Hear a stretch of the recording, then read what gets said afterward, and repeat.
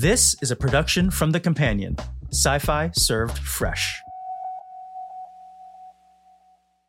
Welcome to the Companion Podcast. I'm your host, Rebecca Davis, and this is my co-host, Lawrence Cow.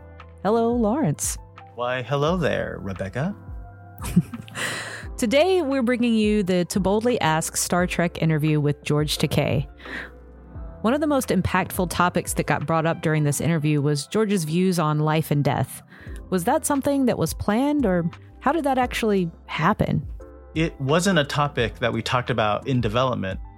When Ian and I were planning guests for To Boldly Ask, one of these sad realities is that so many of the cast and crew members that we wanted to speak to on the original series, have sadly passed away. So I'm really glad we were able to bring George in.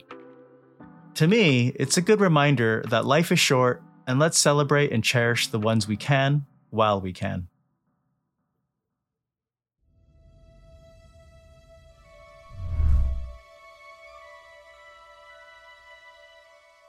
Hi, everyone, and welcome to the second episode of my podcast, To Boldly Ask. Our goal here at The Companion and To Boldly Ask is to ask our guests questions that they've either never ever been asked before, or at least have very rarely ever been asked. My guest today really needs no introduction whatsoever. It's my honor and your honor to say hello to Mr. George Takei. George, thank you so much for joining us today. Live long and prosper. There you go. Thanks for doing this, George. We really appreciate it.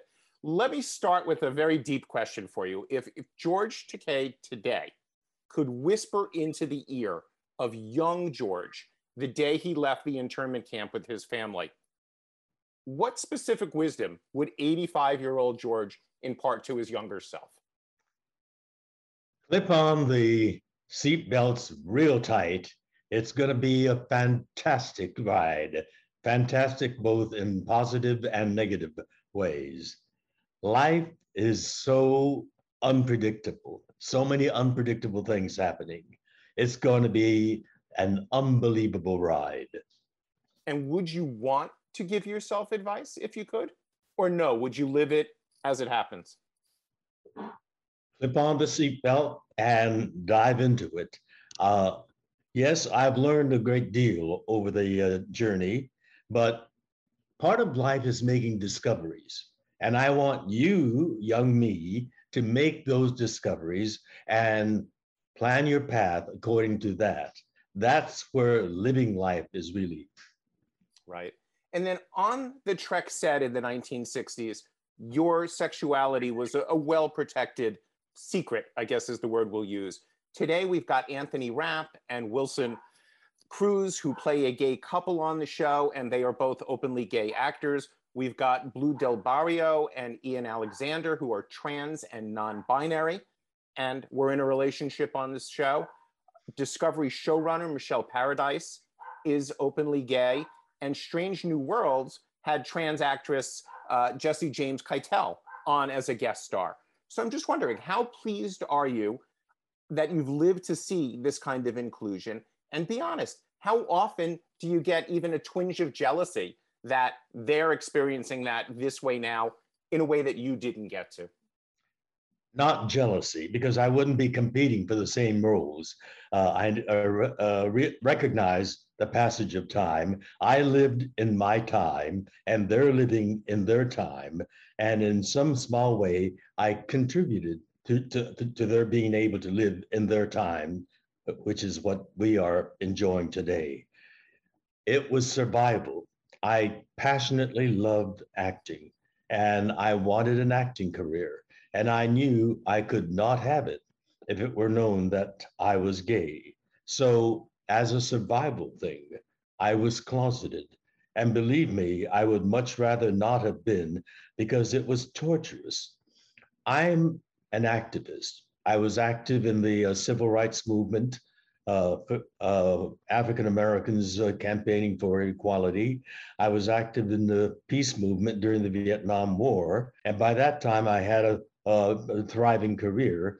And so I joined a Hollywood peace movement called the Entertainment Industry for Peace and Justice. EIPJ, where I worked together with people like Jane Fonda and Donald Sutherland, and particularly with Jane. And so I was involved in all these other social issues, but the one issue that was closest to me, most personal to me, I had to keep hidden. Mm-hmm. And believe me, that was not easy. In fact, it was painful because there were people that gave everything up, their jobs, their careers. Some lost their families, and they were campaigning for my equality. And to remain quiet during all that was torturous. Mm. And it wasn't until 2005 when I was a beneficiary of the activists, the LGBTQ activists, the gay liberation people. Things were starting to happen. Massachusetts in 2003 got marriage equality. And 2 years later, in 2005, both houses of the California legislature, this is a people's representatives. Massachusetts got it by the courts. This was through the legislative route that the marriage equality bill was passed. It was a landmark event which needed just one more vote, that of the governor, who happened to be a movie star at that time, Arnold Schwarzenegger. And when he campaigned for the governor's seat, he campaigned by saying, I'm from Hollywood. I've worked with gays and lesbians. Some of my friends are gays and lesbians. And so, persuaded by that campaign rhetoric, some of my gay friends did vote for him. And when the marriage equality bill was passed by both houses of our legislature, they thought Arnold was going to sign it. I was skeptical because this base is the arch conservative right wing.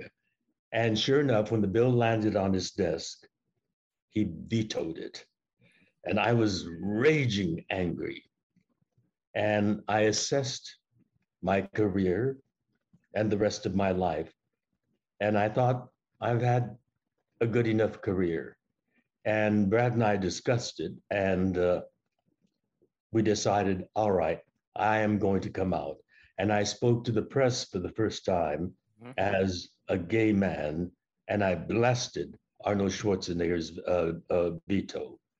And from there, and then I teamed up with the Human Rights Campaign, a LGBTQ lobbying organization in Washington, D.C., and they arranged a nationwide speaking tour.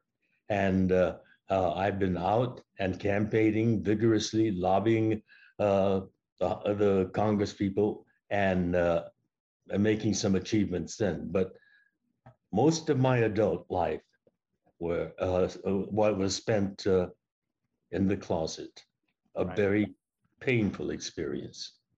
Now, you talked for years about hoping to do a Captain Sulu series, which unfortunately never came to pass, even though the fans wanted it in the worst way, even more than you, I would venture to guess. If it had, what do you imagine the weekly adventures of Captain Sulu would have been like? In your head, what did you have? Captain Sulu happened because of my lobbying. From the very beginning, as I said, I'm an activist on political issues, but also for my career. And Sulu was a groundbreaking role for me. And I thought I'd continue tilling that soil. And I talked with Gene Roddenberry, I talked with the writing staff, and I talked with the directors that passed through about Starfleet. It's supposed to be a meritocracy. And with each episode, we were gaining more experience. And then when the movie started, we were advancing in rank. I became a lieutenant commander. And yet I was there at the same old helm seat saying, aye, aye, sir, warp 3. I mean, the job was the same. Mhm. Only the title been changed. And I said, there's got to be reflection of what Starfleet's meritocracy is in our advancement. So I was a lobbyist for Sulu. And in Star Trek II, there was a scene where I actually got my captaincy. However, when we were filming that, it just did not work in rehearsals. And Nick Meyer, who was the director and the writer, said, when I complained to him, he said, I'll fix it in the edit. But clearly he was not able to do that. That scene was cut. But I kept on, I don't give up easily. So I kept on plugging, and finally with the Star Trek VI, The Undiscovered Country, it began, the whole movie is a classic Star Trek episode, beginning, middle, and end. It begins with a brand new starship, bigger than the Enterprise, faster than the Enterprise, and with a brand new captain, Captain Sulu, in the center seat, confidently sipping his cup of tea, green tea, mind you. And then Praxis explodes, and the pounding drama begins. At the apex of the storytelling, when the aging captain of the Enterprise is threatened by the Klingons and he's about to be blown to smithereens, out of a darkened galaxy sky comes none other than Captain Sulu and the Excelsior and blasts the Klingons to smithereens, thus saving the Enterprise and its captain for the next adventure. And at the classic ending. Target that explosion and fire.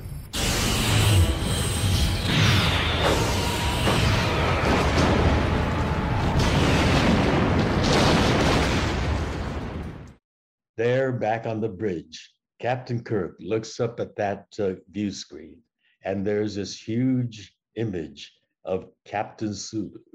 And he gets up and essentially says, "Thank you for saving my ass." That is a Star Trek, I mean, a Captain Sulu movie, beginning, middle, and end. It should have been subtitled Captain Sulu to the Rescue. And nobody loved that moment more than you, I am sure, especially given the circumstances. But again, let me ask you about the TV series that you were hoping to do. On a weekly basis, what did you want to see for Captain Sulu on the ship? In the same way that Sulu, helmsman Sulu, was there at the helm, part of the leadership team, week after week after week, was a powerful statement, groundbreaking. Never had there been a show with that kind of statement being made. And certainly with the captaincy and a brand new ship, a weekly presence of Captain Sulu would have been powerful. It would have been a massive contribution to the presence of Asians and Asian Americans in this country and in this world. Right. So we would continue that. We would get very imaginative sci-fi writers, and that image and that presence would continue on a much more massive scale. Now, you and I have talked many times over the years, and you've always joked that when your time comes, when you die, your obituary, every obituary, will say George Takei, Sulu on Star Trek, dead at 112, or whatever the age is. All joking aside, I've never asked you, and I've never honestly seen anybody else ask you, what are your thoughts on death? Does it scare you? Are you accepting of it? And honestly, what are your thoughts on the afterlife as well? I said it would have read, "Here lies Hikaru Sulu," and in the next line, in smaller letters, AKA George Takei. Okay. Got it all wrong. But your question was, what are your thoughts on death? Does it scare you? No, you accept? No, not at all. I'm a Buddhist, and I have a very Buddhistic view of both life and death. We believe in the oneness with nature. And just to make that metaphor a little bit more specific, I'm today the result and the personification of all that's happened to me in my life and all that that's made me who I am, the food I've eaten, the ideas I've had, the people that have inspired me has made me who I am. And when I lie face of mortal death, then I would be buried, and the roots of trees would come and become take a piece of me, and so I'll be a part of that tree. That's the afterlife. Or a leaf, and a bird might pick at that leaf, and I'll be part of that bird. So right now, I'm the product of all these other forces that have brought me to this point. And in the same way, when I'm gone, I'll be contributing to the continuum in different forms and shapes. It's a metaphorical use of what the Buddhist belief of life and death is. And what about the Buddhist feeling on the afterlife? Does the soul live on? Is there reincarnation? Well, I'm reincarnated in that tree or that leaf or that bird. So there's a set amount of energy in this planet, and it's the constant changing of those energy pieces taking different shapes and different form. I'm a different person from that 5-year-old kid that we talked about coming out after internment. I've changed, and I'm living the afterlife of that 5-year-old boy. But when I go, I will be continuing on with the impressions that I've made in this life, the contributions that I've made in this life, and I will continue on in the new molecular, if you will, shape and forms that I've taken on. It's a Buddhistic concept, and I'll take you to a monastery in Japan sometime so you can get a truer understanding, a better understanding of that philosophy. I would absolutely go with you. I would be fascinated and honored. We're going next month to Japan. You want to come with us? Sure. Buy me a ticket. I'm right there. If any other credit or role in your career could have been as popular and long-lived as Sulu and Star Trek, what do you wish it was, and why?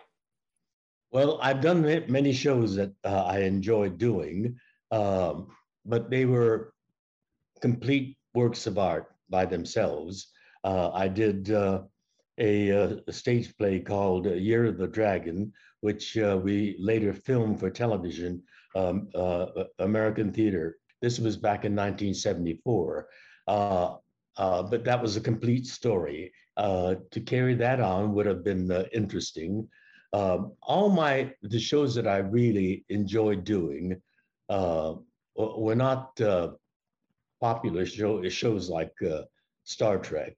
I guess, if anything, of the series, Heroes was one, and that I would have enjoyed continuing with that. I thought it was worthy of a longer life than it got. In the second season, the writers' strike put a stop to the production, and when we got picked up, it was about a year and a half afterwards. So when you have a break like that, it's difficult to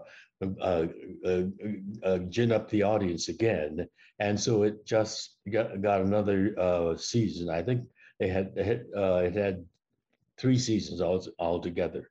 So that would be the series that I think I would like to have gone on much longer. Right. That was Tim Kring, who was the creator writer of the show. Right. And I'm guessing he was a Star Trek fan because he had you on. Yes. He had Nichelle on, and little did he know, but Zachary Quinto would go on to play Spock in the J.J. Abrams movies. Well, the reason for Nichelle coming on was when I came on, the ratings exploded. Star Trek fans started watching. As a matter of fact, the prop man was a Star Trek fan as well. And when they had a shot of my limousine driving off, he created a license plate for my limousine, NCC 1701. The fans who noticed that just went up to high heaven, and the letter writing and the ratings went up. And so they said, oh, well, there's another Star Trek person that might be available, and they contacted Nichelle. That was great. And let's talk about Nichelle, since we just lost her. There's no deep question there are a million deep questions that I can ask on this, but let's start with your fondest memory of Nichelle. When you think of this woman, what comes to mind? Is it her? There are many, many fond memories that I have, but I think putting them all together, the most memorable was when I first met her. I was doing a civil rights musical called Fly Blackbird in Los Angeles. It became a big hit. It ran for 11 months in Los Angeles, which was considered a big hit. And during the end of that run, Nichelle came to see the show and came backstage. She knew a couple of people in the cast, and so she came backstage and she was introduced to me, and I was stunned first by her beauty, but in those days, African American women conked their hair, straightening it with chemicals and so forth, and shaping it into the current fashion. Her hair was absolutely proudly natural and was a great, huge sphere, a helmet over her head, enormous helmet, all natural and frizzy. And the way she carried it off with pride and with dignity and with charm. When I was introduced to her, I thought she is amazing, an amazing woman. She is an individual and a proud individual. And a year or two later, when we got started on Star Trek, it was announced that when we shot the pilot, she was not available. And so we had an African American man play the communications officer in the second pilot. There were two pilots made. Mm-hmm. And when that sold, Gene got Nichelle to play that role. And I met her again at the table read when we began the filming on it. And we talked about my meeting her, and she didn't have her natural then. It was a little bit conked, but that was how my relationship, a deep, profound relationship with Nichelle began. As you know, I've run for public office. I've put together a lot of fundraising campaigns for various candidates, and I could always call on Nichelle to be the star performer at any of the dinners that we set up. And she was a dear, dear friend. And I wanted to ask you to share an anecdote you shared with me, which I had never heard before the first time you told it to me, which is the one when you were on the Fab Four tour doing conventions and she ended up rooming with you. Can you share that story? I don't know that a lot of people have heard that, George. I don't think too many people have. And I'm surprised that I did share with you. I've been very discreet about that. It was a convention at the Charleston, West Virginia, and we were flying into Pittsburgh and then connecting from Pittsburgh to Charleston. And there was an enormous storm happening. We thought we would die. The plane was dropping and going, working its way up. It took forever for us to be able to land in Pittsburgh. And by the time we landed, our connecting flight had taken off, and it was a sheer chaos. All the planes coming into Pittsburgh had the same problem, and so they said the next flight that they could get for us was the following morning, very early on. And so we thought, well, all right, then we're not going to camp out at the airport. We'll go to a hotel nearby. But all the hotels were booked up. And so Walter and I were making phones. Jimmy was with us as well. Uh, um, we made phone calls all over the place. And the only place that we could get that had vacancies was like about 15, 20 miles away. But we thought that's the only way we can, if that's the only way we can get a room, that'll have to be. And we got in a cab and arrived there in the late night hour. And then we tried to check in, and they said, well, we do have two vacancies. And they're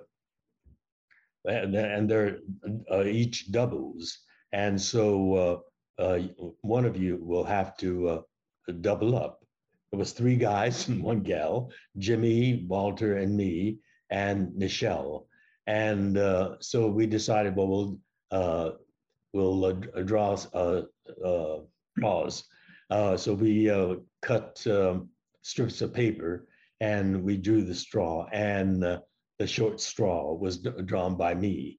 So I was planning on being a gentleman, and when we walked in, I said, you have a bed, I'll sleep on the couch.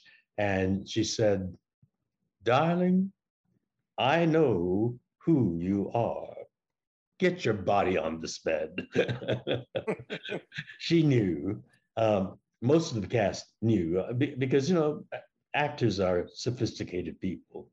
And when we had our rap parties Friday nights, people brought their girlfriends or wives or their husbands or their boyfriends, and the beer would be rolled in, and so the pizza would be brought in, and we enjoyed each other's company. And more often than not, I brought a buddy, and so the perceptive ones knew that I was gay, but they didn't say anything because they knew that it would be damaging to me. So I appreciated that very much. But that was when I knew that Nichelle knew that Yeah. I was who I was. She says, darling, I know who you are. Great story. Who was your favorite actor as a kid? That was, I don't know whether you recognize the name or not, Tab Hunter. Sure. Absolutely. He was a gorgeous, young, blonde movie star, always taking his shirt off in the movies. He was a Warner Brothers contract actor, and he was big box office for them. And he was starring in almost every other movie that came out from Warner Brothers.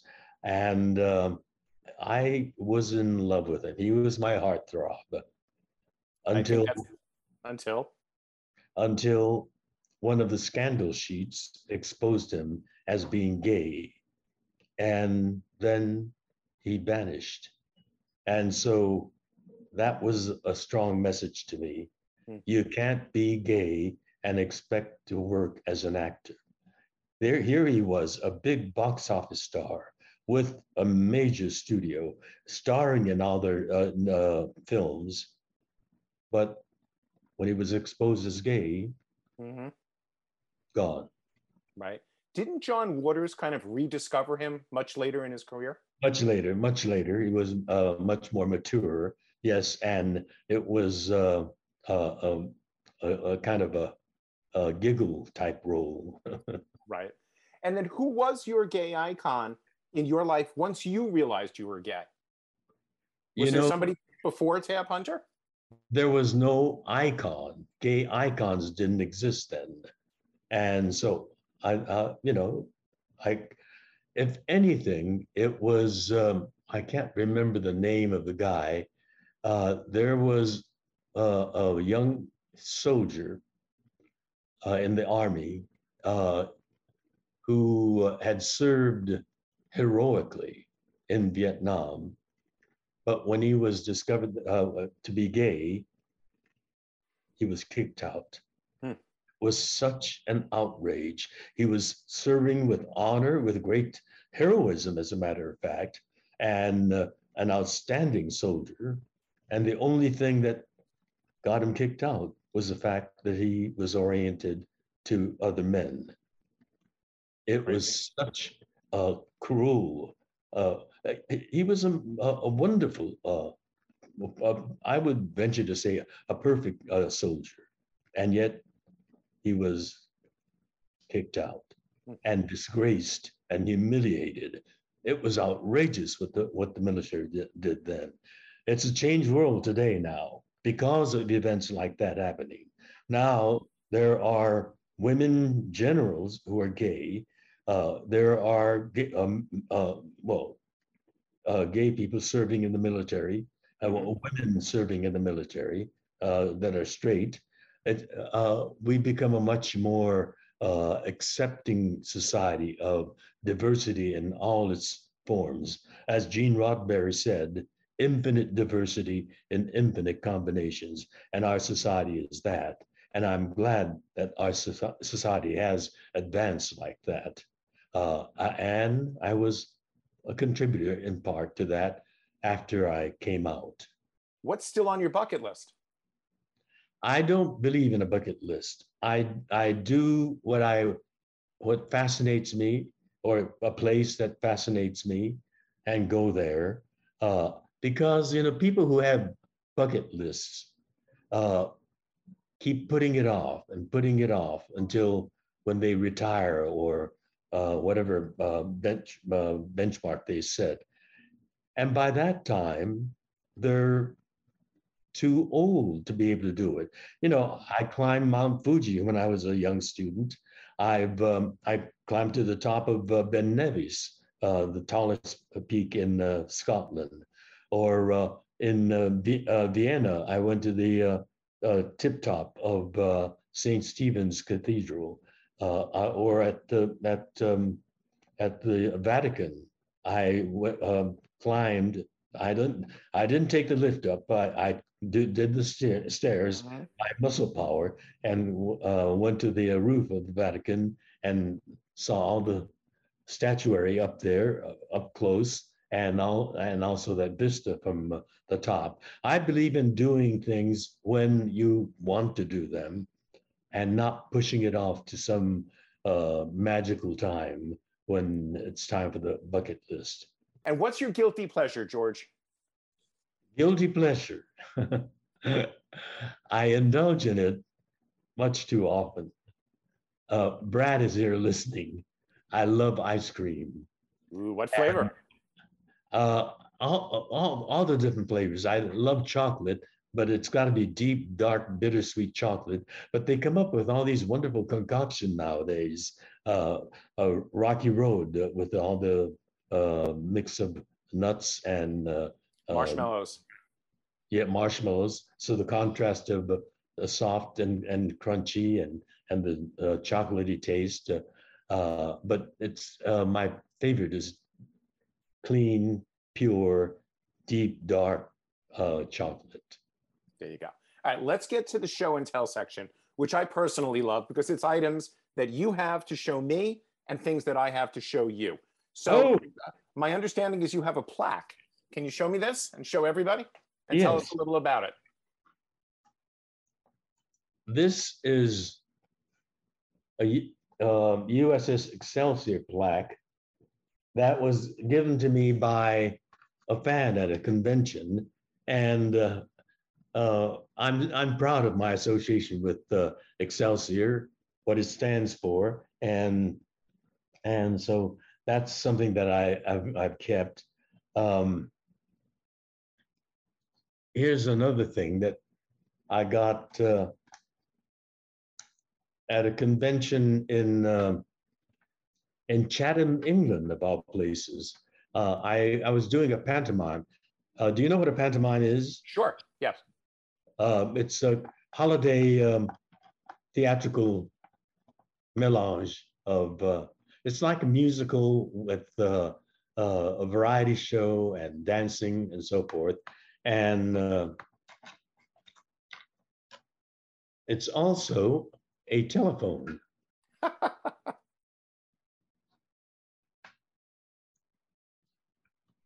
Oh my. Oh my. The it says NCC.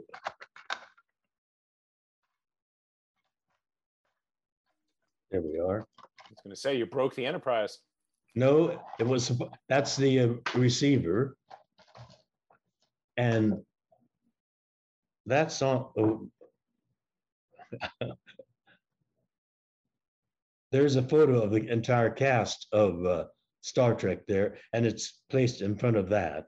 And it's in such a visible place when visitors come. That's the first thing that they notice. And I go into a spiel on my Star Trek background. This is Christmas ornament from Hallmark. And the wonderful thing about Star Trek was like being part of a repertory company. You don't play the same character every week, some variation of that same character. In this one, I got to be a villain, a cutthroat, vicious villain with a scar on his forehead. And that was great fun doing. But from my favorite episode, Naked Time, and a cowering, frightened Captain Kirk. Now, is that Captain Kirk or is that William Shatner? Come on. Well, Sulu admired Captain Kirk. George Takei was not a fan of Bill Shatner. Fair enough. All right, now I've got some... Go ahead, sorry. Part of that comes through in this. It's a great piece. It's a great piece. Great fun. Great fun. All right, now we've got some things to show you. So if we can flash that photo, the video actually, first, I guess. Is there some, oh. I'm George Takei Washington, America's first president. That's Jimmy Kimmel. Okay, so George Washington. Let me take you through this, George. You served as Master of Ceremonies at an event in 1988 that I brought you in for back in my PR days, where we were honoring recently naturalized American citizens. It was held at the Citicorp Center. You pressed the button to light the Citicorp Center. We got in the Guinness Book of World Records as the world's largest illuminated American flag. And you were the guy who pressed the button on that. And then earlier this summer, you were on Kimmel, obviously, patriotically honoring recently naturalized American citizens. So it struck me that this is 30-something years later, 34 years later that we're talking. How full circle is all of that kind of a thing for you? And I actually have a photo of you and I together at that event, which I think we can post as well. But I'd love to hear your thoughts on literally coming full circle, supporting recently naturalized American citizens. There we are at the event. Look at that hair. Look how dark yours is. Look how much I had. Yes, that's what happens when you have children. Yeah, that's right. Blame my kids. Right. You know, I just don't understand why immigration is a issue in the United States. That is what makes the United States great. And we should celebrate people coming from all over and becoming Americans. It's a flattering commentary on this country. And yet some of these political crazies have made it a negative issue and exacerbated our whole attitude toward immigration. I mean, I'm the grandson of immigrants, and we all are We're a nation of immigrants. We're all descendants of immigrants coming from somewhere, someplace, sometime. Uh, how many generations are you removed from the immigrant generation, Ian? My mom's parents were from Russia and Poland. They were both born and raised in Brooklyn. And same thing with my dad, actually. They were both, his parents were both born and raised in Brooklyn, but their parents were in Europe as well. So it was really interesting because that's where my mom and dad met in Brooklyn, which is where so many immigrants settled. I think, the reason why immigration has become such a political issue is because most immigrants to this country in the 19th and 20th century came from Europe, as your grandparents did. And my grandparents came from Asia. And now the immigrants coming in are largely from Latin America, from Mexico, Central America, and South America. And it's racism that comes into play, and it's become this horrific political issue. But our strength is in our diversity, as Gene Roddenberry said on Star Trek. We come from all over the world, and we come together, contributing our uniqueness, our special talents, and our vantage point to making the American view that much more vibrant, stronger, and more progressive, reflecting the advances that we as Americans make in society. So many of the older civilizations don't move forward as rapidly and as dynamically as the United States does. And we need to recognize that. Immigration is what, and right now we have just last month, the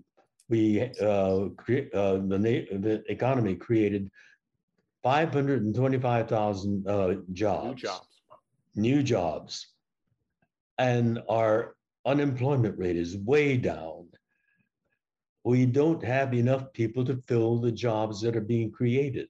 And so we've got to really rethink this whole issue of immigration, making it much more traditional in accepting immigrants coming in who are, Silicon Valley, the CEO or the administrators of the great technological firms are largely from India now. So we are benefiting from the fact that the talented people coming from India are contributing to our economy. So we have to really rethink our approach to immigration.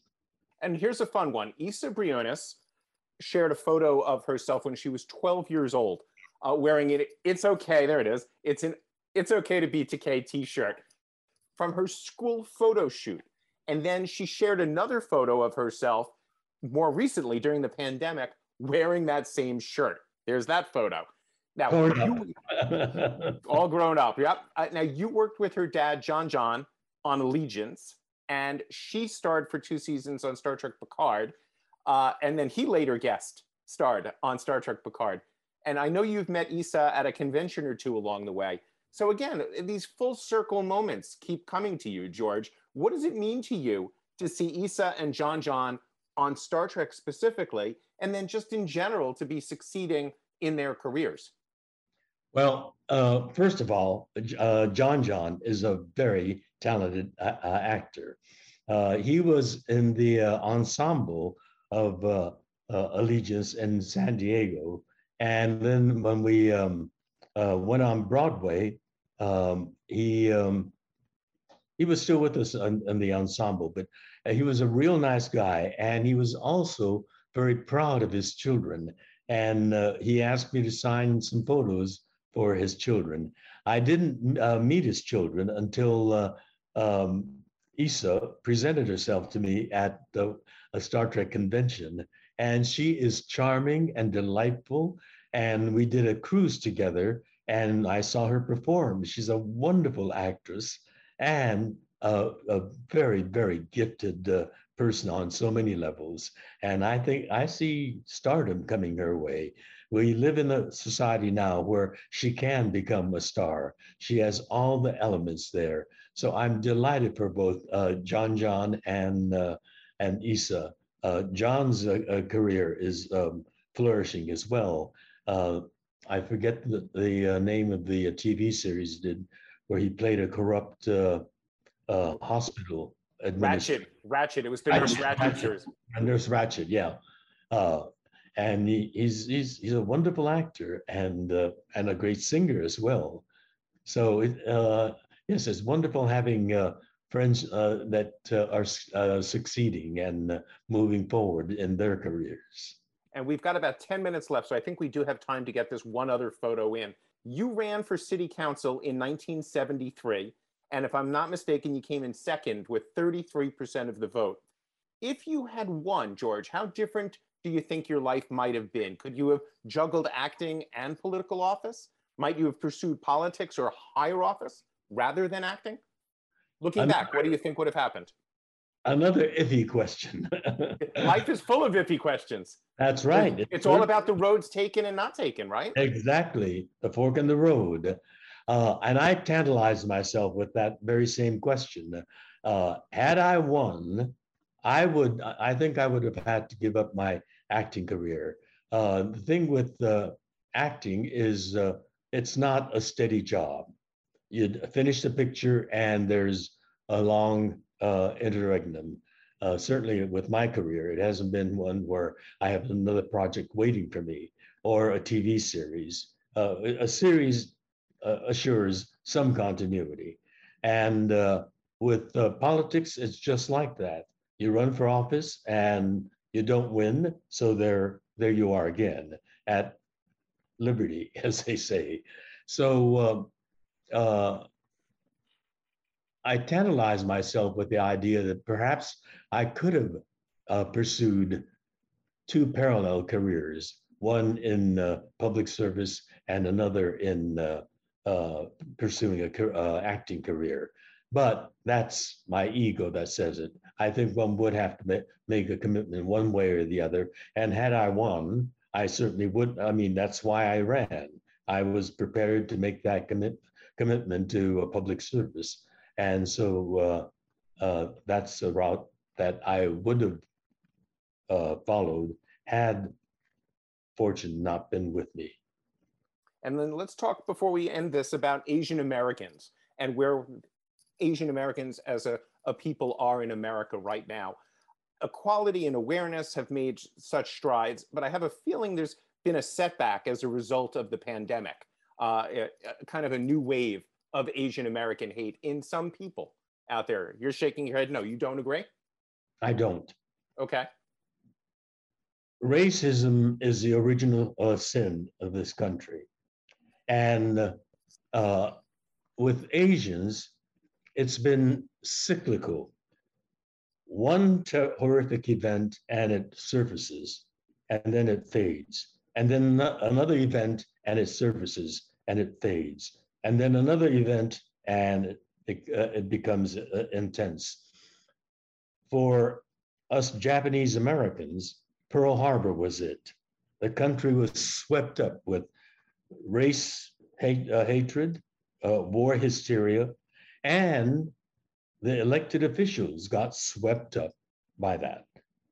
From the president on down, Roosevelt, in the 30s, when the nation was in an economic depression, said, there is nothing to fear but fear itself to those people who were spiritually depressed. You couldn't have a country that depressed and hope to raise the economy. So he got them, pulled them out of that economic, spiritual depression and built the American economy that was a strong, resilient economy. But When Pearl Harbor happened, that was a surprise attack. We weren't prepared for it. And he realized that he had the whole West Coast open and vulnerable to attack. And so he became fearful. A man who said there's nothing to fear but fear itself. And he focused on Americans of Japanese ancestry simply because we look like this as potential spies, saboteurs, or fifth columnists, and ordered all of us, to be rounded up and imprisoned with no due process.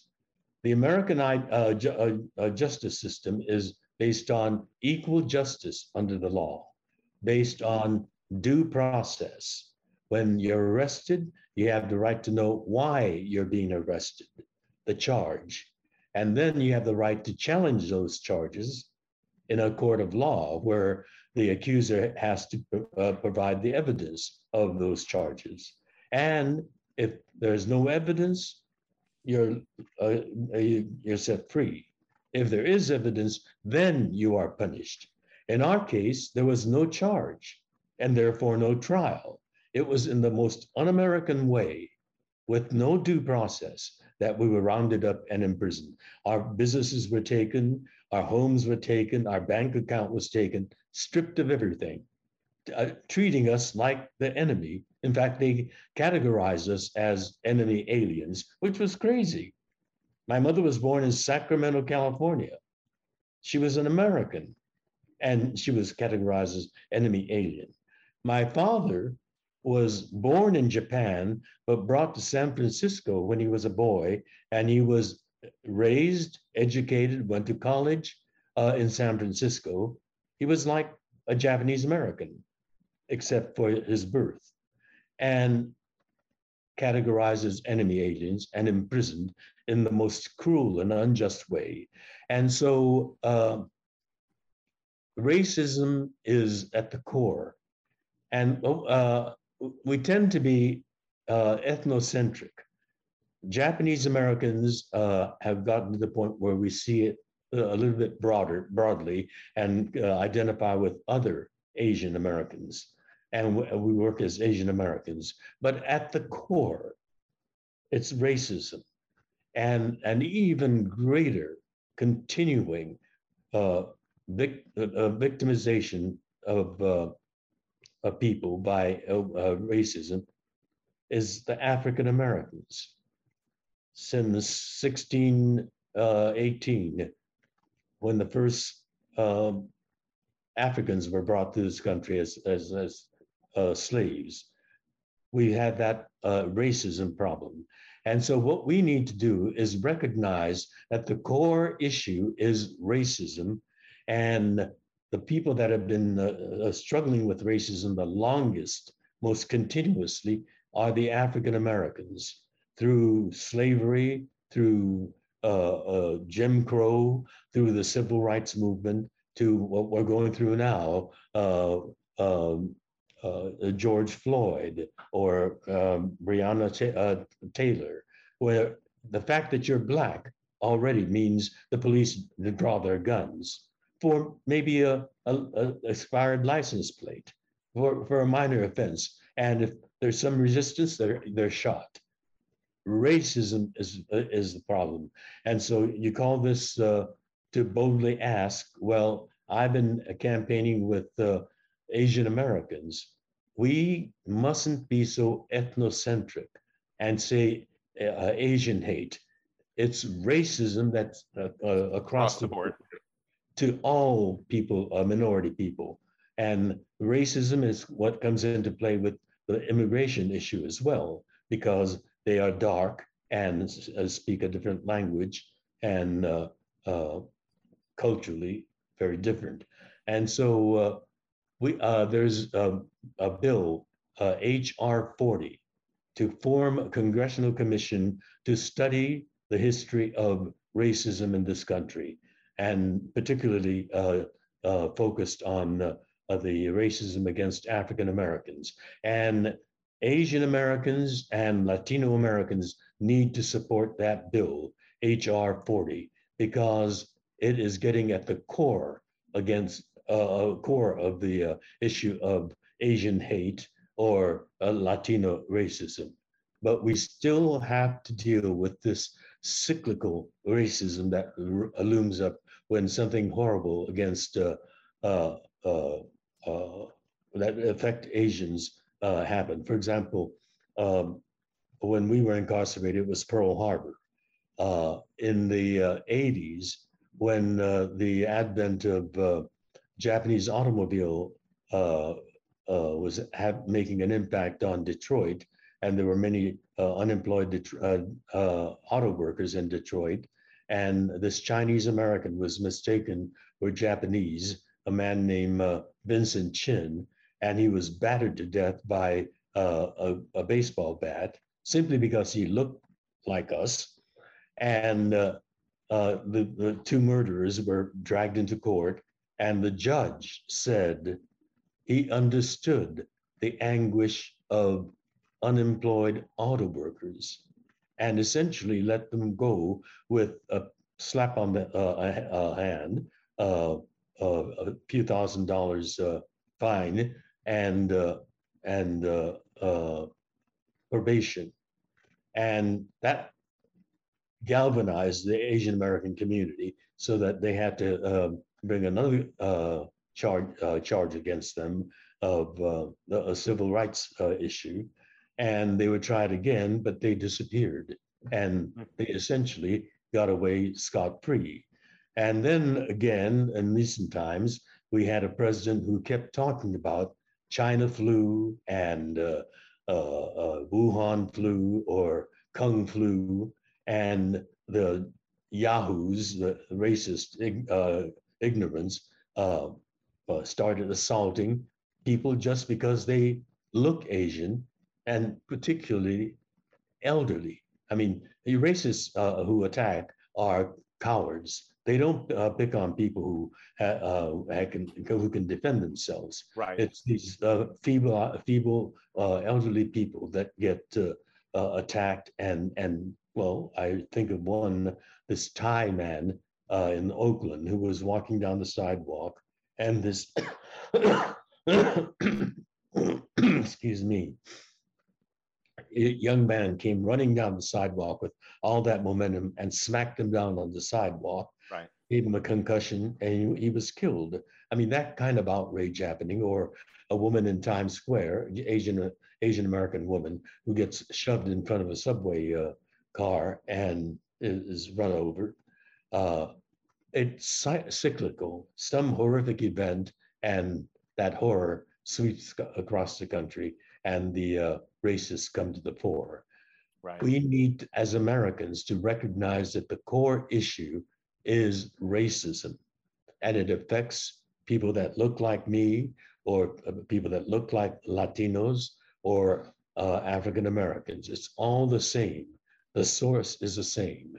And we've got to address that as the cure for this constant, continuing subjugation of minority people to cruelty and outrageous injustice. It is racism, period. That's America's original sin. And George, last question for you. We want you to shout out for a charity, actually. So it's not a question, it's a statement. What's a charity that you support that if people follow you, you would steer them towards, and why? I'm one of the founders of the Japanese American National Museum. It is the preeminent museum that examines the issue of American diversity from the perspective of the Japanese American lens. George, thank you so much for your time. I'm glad you joined us on To Boldly Ask. I hope I boldly asked you a question or two that were fresh for you. You certainly have. And it's been a joy talking with you and reminiscing with you. Always a pleasure, George. Thank you so much. Be well. Live long and prosper, particularly in this COVID age. There you go. Peace and love, my friend. You be well. Take care.